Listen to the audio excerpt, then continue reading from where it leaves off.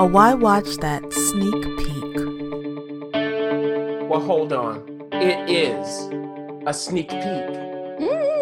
And surprisingly, the critic hasn't seen this, but the ref has. What is going on? What is happening? And this is Spike Lee's Black Klansman. Yeah. Black Klansman. Yeah, stutter it. Uh-oh. Now, yes, it is a Spike Lee joint. Yes, Spike Lee did direct it. Yes, he did co-write it, but it started with David Rabinowitz and Charlie Wachtel, got to Spike, and his former, maybe now frequent partner in crime writing, Kevin Wilmot. Okay. It is produced by many people, including Jordan Peele. Mm-hmm.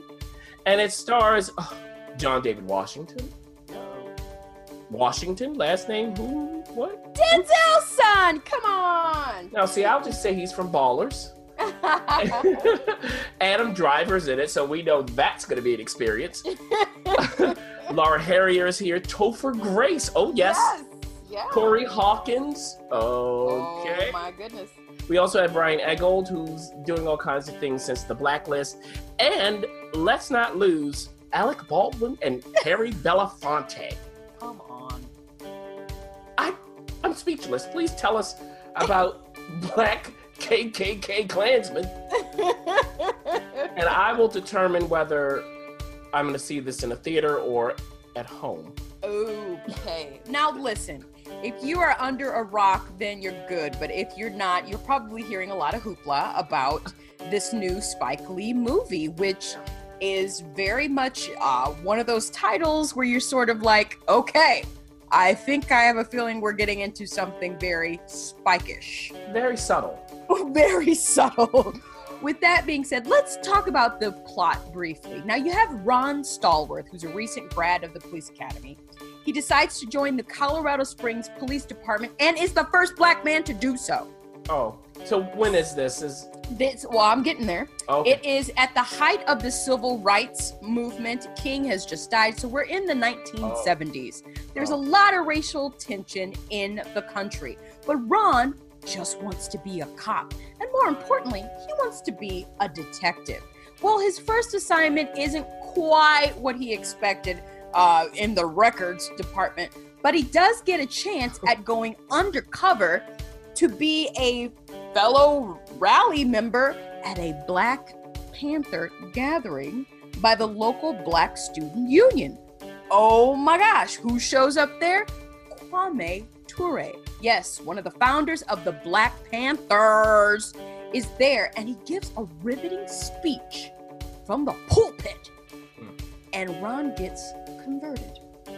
He knows that his job as a cop just isn't going to be a cop, but he wants to do more. Well, the police department wants to get intel on whether the good black folks of Colorado Springs is getting riled up. But Ron has other ideas. And he also checks out the local the president of the student union, who's cute and flexing, played by Laura Harrier. She's the character's name is, or the real person's name is Patrice Dumas. And he decides, I definitely need to be a detective. What does he do? Well, he's reading the paper one day and he sees there is a ad from the Ku Klux Klan saying, hey, we're looking for members. What does Ron do? He decides to call.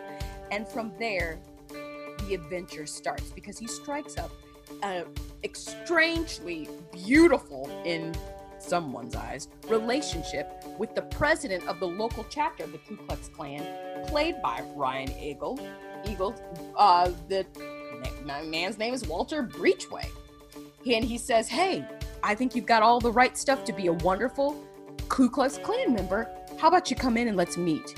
Well, you can already see that that's a problem. Ron, although being undercover, he is a black man. And Mr. Walter has no idea. So he enlists Ron, Adam Driver, he plays Flip Zimmerman, and says, will you pose as me?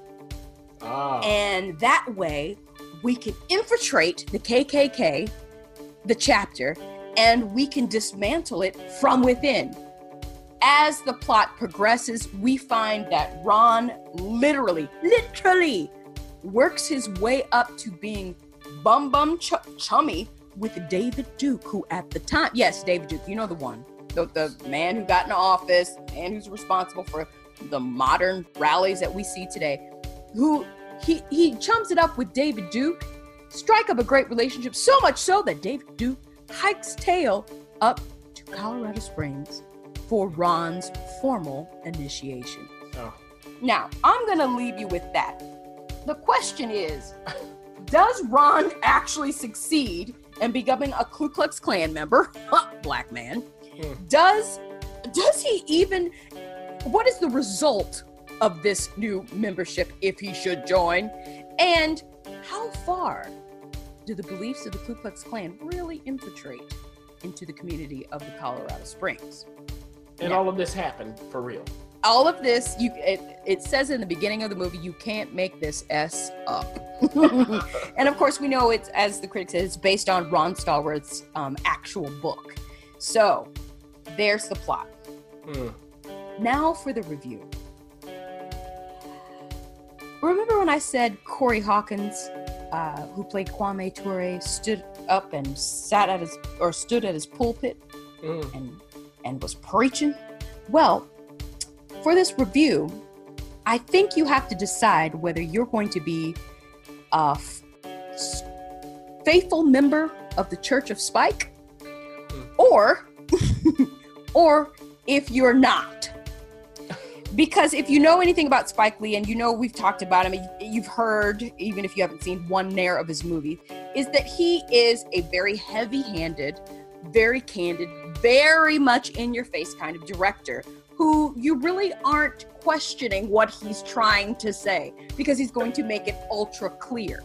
Now, for this subject matter, he does in this movie draw parallels between what has happened in 1970 to exactly what's happening now with our current president. Literally draws parallels, like stops the movie, insert footage from present day.